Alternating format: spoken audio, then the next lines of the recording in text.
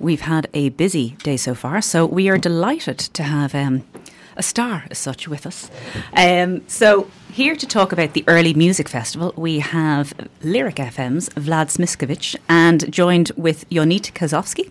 And they are here to talk about the Early Music Festival, which is taking place in Limerick from the 24th to the 26th of March. So Vlad and Yonit, welcome. Good morning. Thank you. Good morning, thanks.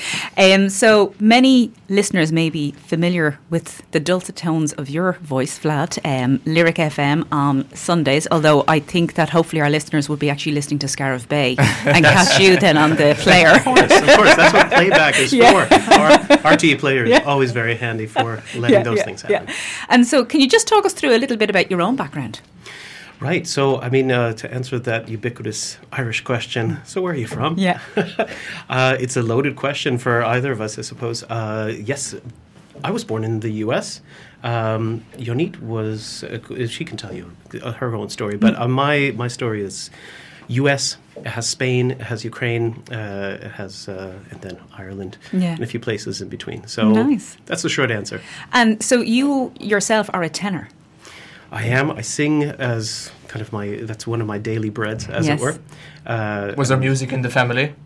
There was music in the family. I mean, I suppose, there was always music in the house all the time. And, my mom would sing and listen to music. My dad played guitar and sang, listen to music. But I think I was the first one to choose this less than profitable way of making a living. Yeah. And in terms of what drew you to classical music?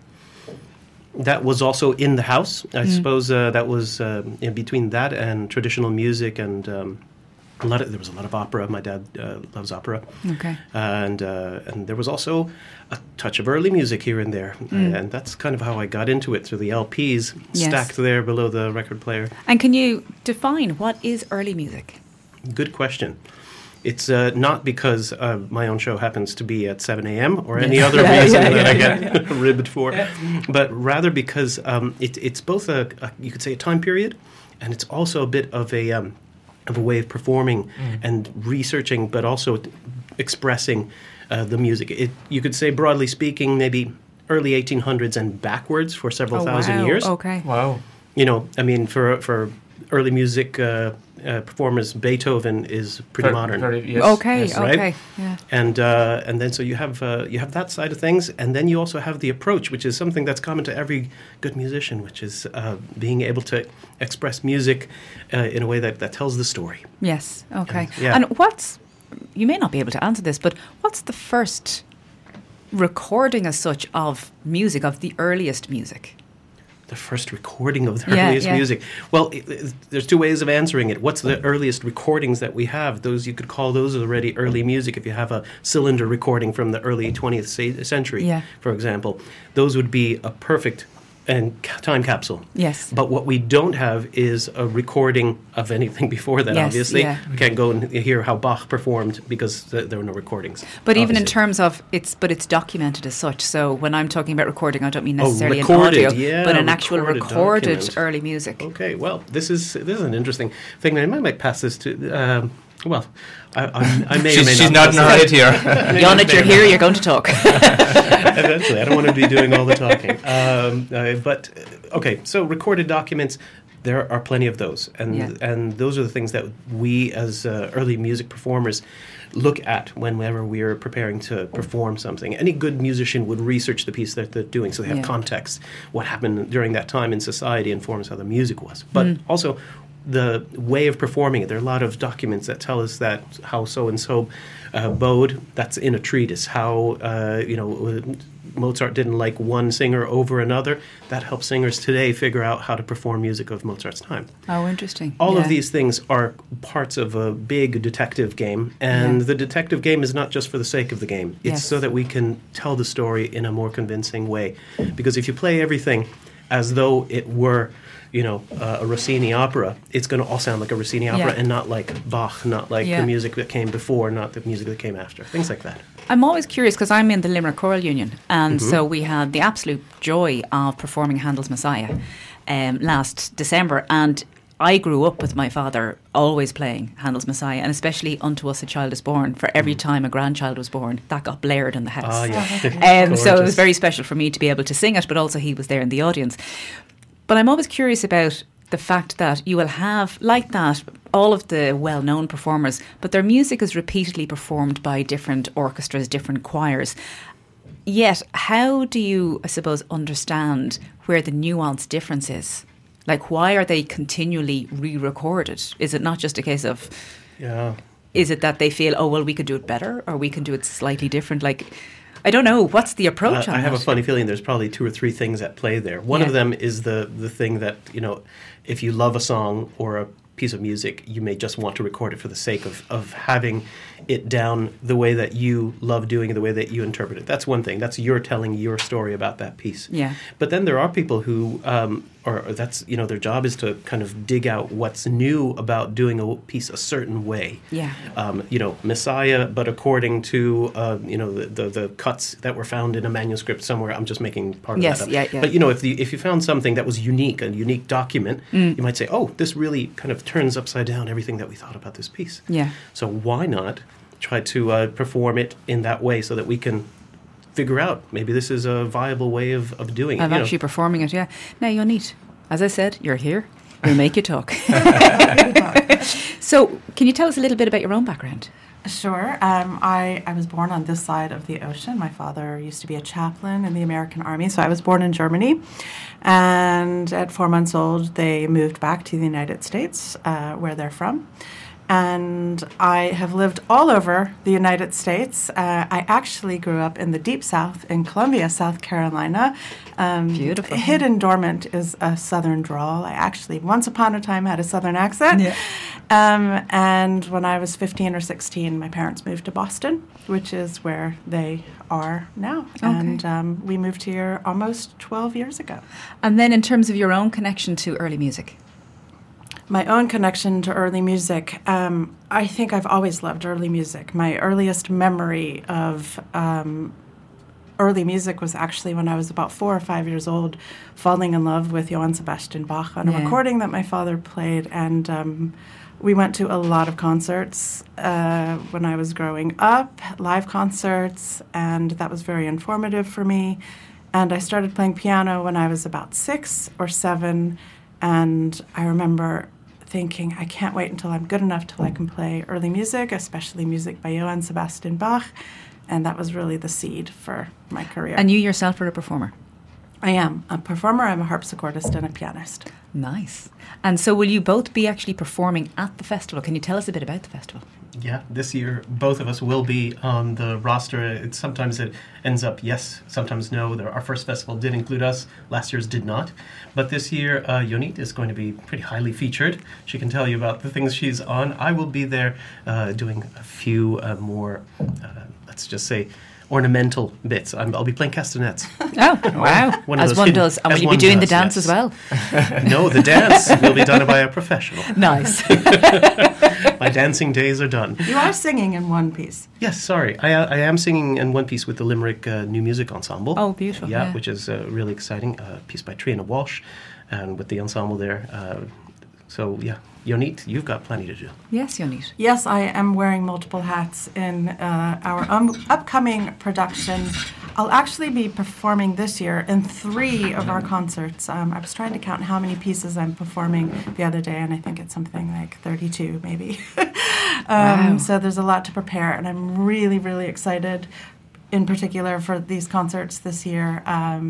On Saturday at 1 p.m. we have a lunchtime concert called Fantangled, and that's the concert on which Vlad is performing castanets. It's Spanish and Latin inspired. We have fandangos and tangos, lots of harpsichords, and we actually have a wonderful guest coming in from the United States. Her name is Asako Hirabayashi, and she's a composer and she's a virtuoso harpsichordist. and we're featuring at least, is it 5, 7, a lot of her pieces on that concert. And Rachel Factor, who's a colleague and friend of mine, is also a harpsichordist coming in from Wicklow. And then, of course, as Vlad said, we have Giovanna, who is dancing on that program. And what's unique about that concert is that it is almost entirely contemporary pieces of music, except for one piece of early music by Boccherini at the end. That's a well-known one, which is a well-known piece. And then I'm also performing on 2 other concerts. The opening night concert is our exciting choral concert at St. Mary's Cathedral. It is Bach and family. We can tell you more about that. So I'll be playing chamber organ on that. And then on Sunday, we have another very unique collaboration with the Limerick New Music Ensemble. And we're performing Irish premieres and world premieres of their pieces. Their director is the composer Fiona Lennan. And she's actually written a new piece for harpsichord and tape. And the recordings are of a project, or inspired by a project that she had last year working with the Limerick Bat Group. So the recordings are about the lesser horseshoe bat. Oh, and, wow. Okay. It's a really great piece. So we have lots on offer. Wow, you really do. I'm curious, though, and I hark back to one of my favourite shows, The West Wing, and in it is like President Bartlett, and he's a real fan of classical music, and he was going along to, I don't know, was it the Reykjavik orchestra were performing something. Now obviously this is all fiction, but somebody said, oh, the composer was so excited, Mr. President, that you were coming along, he was still working on the piece. And he said, yeah, that's not classical music. So he said something that was written the night before isn't classical. Classical goes back to hundreds of years. So when you have, I'm curious for the fact that the festival is a focus on early music, you're collaborating with the Limerick New Music. So how do you define if somebody's creating something new now? Is it in the style of early music, or how do you differentiate? Well, good questions, all of those. To start off by saying that, and I'm not the first one to say it, not my words, every music was once new music. Yes. Johann Sebastian Bach was writing his cantatas every week and sometimes finishing them the night before. Yes, yeah. And what makes it classical music? Is it the style that it's written in? I mean, we call what we're doing contemporary art music. I think what art music might be the better catch-all term. Classics is already a kind of another catch-all term, the classics, right? Yes, and the classics can be anything. They can be the classics from the 60s. It could be, other type of classics, but classical music classics. That's a whole different category. So what about this new music, early music connection, and how can we, be doing both? Well, actually, I think it's totally logical. The new music, early music connection, you'll find in the performers, a lot of the same performers who do early music are also dedicated to other types of new music, either contemporary new art music, jazz, which is a highly improvised and in many cases highly improvised, and in a lot of cases it's very new. Yeah. And it also has its own classics. Yes. But there are so many points of contact, so many crossings. I mean, we call them the bookends for that reason, the old and the new. Yeah. And they fit so well together because they both need this spirit of exploration, discovery, curiosity, a bit of reverence for what came before as well. And I say a bit of reverence because what early music is definitely not this blind museum piece-seeking thing. Yeah. It is about finding the beauty in this sound world, this sonic world that came centuries before in a lot of cases, but it also has to do with the instruments, which is why we're exploring new music that way. This ties in 100% to the title of our Sunday afternoon 1 p.m. concert with the Limerick New Music Ensemble.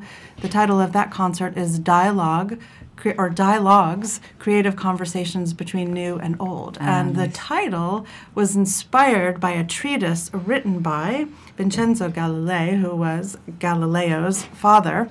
Okay. He was a lutenist. Yes. And he was also a music theorist. And he wrote a treatise with nearly the exact same name on dialogues discussing or exploring new music and ancient music. So Yes. this was around 1581 that this treatise was written. And then they were talking about connections, comparing and contrasting old music and new music. Yeah. So I don't think we have a definition. What is old music? And what is new, And I think probably for me, like I love the likes of Spotify, and I come across all new composers, and if you just let it play, all of a sudden these different songs come up. But like I would have always been a big fan of the likes of, say, Carl Jenkins. I had the pleasure of performing in their summer school with Anuna, so Michael McGlynn, and then was with Anima with Bernard Sexton. So there's people that more on the choral side, but very much really focused on honouring the old music as well, and kind of bringing that more to the fore. How accessible is it for people to move into that space of composing and kind of engaging in with early music? Gosh, well, I mean, it's accessible as you can make it. I mean, it can always be accessible, and those are some great examples that you came up with. In fact, Carl Jenkins, it's a funny thing to bring up Carl Jenkins. You know that he has these connections to older things like, there's the Omar May, the Armed Man Mass of his. That's a connection going back to medieval which we performed in Limerick. Which we performed, and it's so beautiful. The Choral Union did it. In fact, Yonit was in that concert. And hopefully doing it next Christmas, hopefully. Great, fingers crossed. Plugging it in there, please do it. Absolutely. But I mean, Carl Jenkins, what was he involved in before he was a classical music composer? He was in Soft Machine and a bunch of these other prog rock groups. Right. And prog rock, which I love, by the way, and not only myself, but also tons of early music and people out there are fans. Just for our listeners, what is prog rock? Prog or progressive rock, that's a type of rock that came in the 60s and 70s. Now, I'll rattle off a few quick names, like Genesis, the old one with Peter Gabriel. Nice. Before it was more kind of popish with Phil Collins' time. But even with some of the early Phil Collins stuff, Egg, Gentle Giant, Soft Machine with Carl Jenkins, King Crimson. I love King Crimson. That's all prog rock. So, love, I mean, even Pink Floyd is prog rock. So it's this kind of hallucinogenic kind of rock and roll, but it was really experimental. It's another common thread, and people are actually already in that groove if they listen to that kind of music. So you can go in through that doorway if you want. A lot of lutenists that play the lute and some of our kind of more revered figures of lute playing, they were electric guitarists before that. Nice. And I can tell you some they've already passed on to the other realm who were at Woodstock and then became like lute virtuosos afterwards. So it's not the worlds are not universes apart. They are so close, and it's because of that spirit of exploration, of excitement about what this music is and this sound world. It's all very connected. So that's really why it's accessible. It's only inaccessible if we think it's lofty, elevated, and abstract. Yes, which it wasn't in its time. Sure, there were a lot of kings and queens and money and politics, but when is there not? Yes, Translate leaders, kings for CEOs and big labels for governments or whatever. It's all part of the same and Vlad, history. Can I just ask? I mean, obviously Ireland is associated with its traditional Irish music. Absolutely. So, from your own time in RT Lyric FM. What is the response from people with regards to the music you play? Is it becoming more popular? Classical music as a whole as well? Well, on the side of classical music, Ireland has such a unique history together with classical music. It's both troubled on one side because, of the period under English rule. There's a lot of associations that come in that, a lot of, especially early music, that it's associated with things from the colonial time. But at the same time, there are so many early roots in Ireland of, music that goes back 1,000 years plus. There are also a lot of roots from the more recent history where people who were part of Ireland's music scene were actually bringing early music to the modern audiences. You've got Beckett's own, I think it was brother, was part of one of the biggest revival groups of early music, and we had early music groups here, Consort of St. Sepulchre in Ireland. It's all interwoven into this scene, so people have had it in their memories. They find it interesting. Classical music as a whole is part of the fabric in a popular way in Ireland, but it's just kind of it's in multiple levels. And I'll tell you one thing: we were really heartened to see how many people really valued classical music when Lyric had its own issues absolutely. So they were threatening to close. Lyric is just for me. Really, it's the only, apart from Scarf Bay, Lyric is the one that I listen to. You're all very important. I start my day with Marty, and like he's also a fellow Clontarfer. But in terms of Lyric as well, like it's amazing. I always remember one of the first television adverts for Lyric was it a prison warden or somebody was in prison, and he basically just put his feet up and all the prisoners were just being so nice and polite to each other, and could you pass the sugar, because Lyric was playing in the background and it was all gentle classical music and it was all about kind of keeping people calm. And but I think the thing with Lyric as well is it's so important to people to connect, because it's not just classical music on Lyric. Like you've got the Blue of the Night, you've got I can't remember the John Kelly show. Yeah, Mystery Train. Yeah. But there's always so many kind of different styles of music, but it is very much centred around probably maybe older classical music. But in terms of your own show, is it predominantly early music that you feature? I would be what's called, they call it a specialist show. And sure, it's a specialist show because I have a remit it looks much more limited, but I always like to joke I actually have the biggest historical remit out of all the shows, because I get to play 6,000 years of music. Everybody else kind of concentrates on 100 or 200 years of music history. The truth is that we all are specialists and we all are eclectic in our own way. One of the biggest strengths of any radio station is the eclecticism. And you know this yourself here with Scariff Bay Radio, that it's eclectic because of the community nature. Lyric, it's just a little bit bigger. It's an island worth of eclectic. But that's why we have all these shows that are so different. We get the opportunity at different times of the day to serve people with different kinds of music and information. And especially the music and the feeling of connecting to that music. That's where the community comes in. We have the classical bias of the station, which is fine. And it's actually quite beautiful because that gets translated into so many different ways for each presenter and each program. And sorry, Jennifer, just before, can I just ask, how long are you with Lyric FM and how did you get into it? So I used to be a course director at the University of Limerick, and after that was finished, I went over to Lyric. That was in 2015 when I started with them, doing intervals and covering for other colleagues, and then they gave me my own show called The Astrolab. And you didn't have to study journalism or anything like that for that? No, I came because I knew the field of music, and I was able to talk about it and tell a story because I was already a performer. And so I suppose they brought me in on that side of things. Nice. Yes. And I learned the ropes elsewhere. Very good, very good. Well, can I just say, just to wrap up, so thank you so much to both of you for coming in and for your time.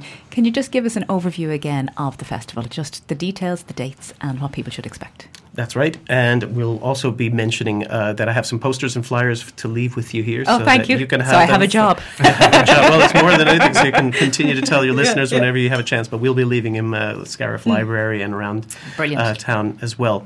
But we'll be starting off on Friday. That'll be our opening concert, 24th of March. That's St. Mary's Cathedral with Roots and Branches, the Bach family tree, beautiful choral music by Bach with the Festival Orchestra and Encore Choir, Sagittarius Hiberniensis Choir from the cathedral there, and also the St. Mary's Cathedral Choir. Going to be joining forces for all that gorgeous music by Bach and his family. Then Saturday, we'll be starting all the concerts in the Bell Table. Saturday 25th, we'll start off with the Fantangled concert of dances and lots of harpsichords. And yes, castanets. And then we'll have a solo lute concert with Polish Connections with Michał Gondko. That's going to be in the afternoon, 4 p.m. And then we have the evening concert, which is Toy Story. It's at 8 p.m. at the Bell Table. That is Corina Marti. She's going to be playing on medieval harpsichords and Renaissance harpsichords. Wow. I guarantee you it'll be the first time you hear a clavicimbalum in Ireland. I'm pretty sure that it'll be the first time. What's so don't miss it. I have no idea what that's exactly. That sounds lovely. It's a medieval harpsichord, and it fits on a little table no bigger than a little, kind of reminds me. I know you're just going to wrap up about what's happening on the Sunday, but Patrick Moore. Do you remember the? Was he the astronomist? And you used to see him. I think he passed away a number of years ago. But he used to come on and talk about the stars and the planets. But he also played the xylophone. And I remember it was just such a bizarre thing because he'd be going, and the next thing he'd be like, "Oh, now Patrick Moore and xylophone," and you'd be going, "What?" But again, it was that kind of size of the. What's the name of the instrument again? It's called clavicimbalum. And it's because it has. Sorry, I have a little schedule here that we can look at. That clavicimbalum is just the very early medieval harpsichord, and so it's part of that. That's the reason of the title, Toy Story. Saturday 8 p.m. the Bell Table, that wraps up Saturday. Then Sunday Dialogues is that new music, early music connection at 1 p.m. Sunday at 2 p.m. right after that Dialogues, you can meet all the composers, also in Bell Table's foyer. Grand Solo is 19th century romantic guitar with Enrica Savigny. She's going to be playing romantic period guitar, so 19th century there, on the instruments from the period. And then finally, our finale concert, Ceollar sa Clarcy, which is tunes of the Irish harpers. We'll get to hear Steve Cooney, Eamon Sweeney, Siobhan Armstrong and Cormac Brannock. So you were listening to trad before we began the program, and there's a reason for that, because my first music was Galician trad music through my Spanish side, and so it's also connected to early music, like all of the traditions here in Ireland and elsewhere around the Atlantic.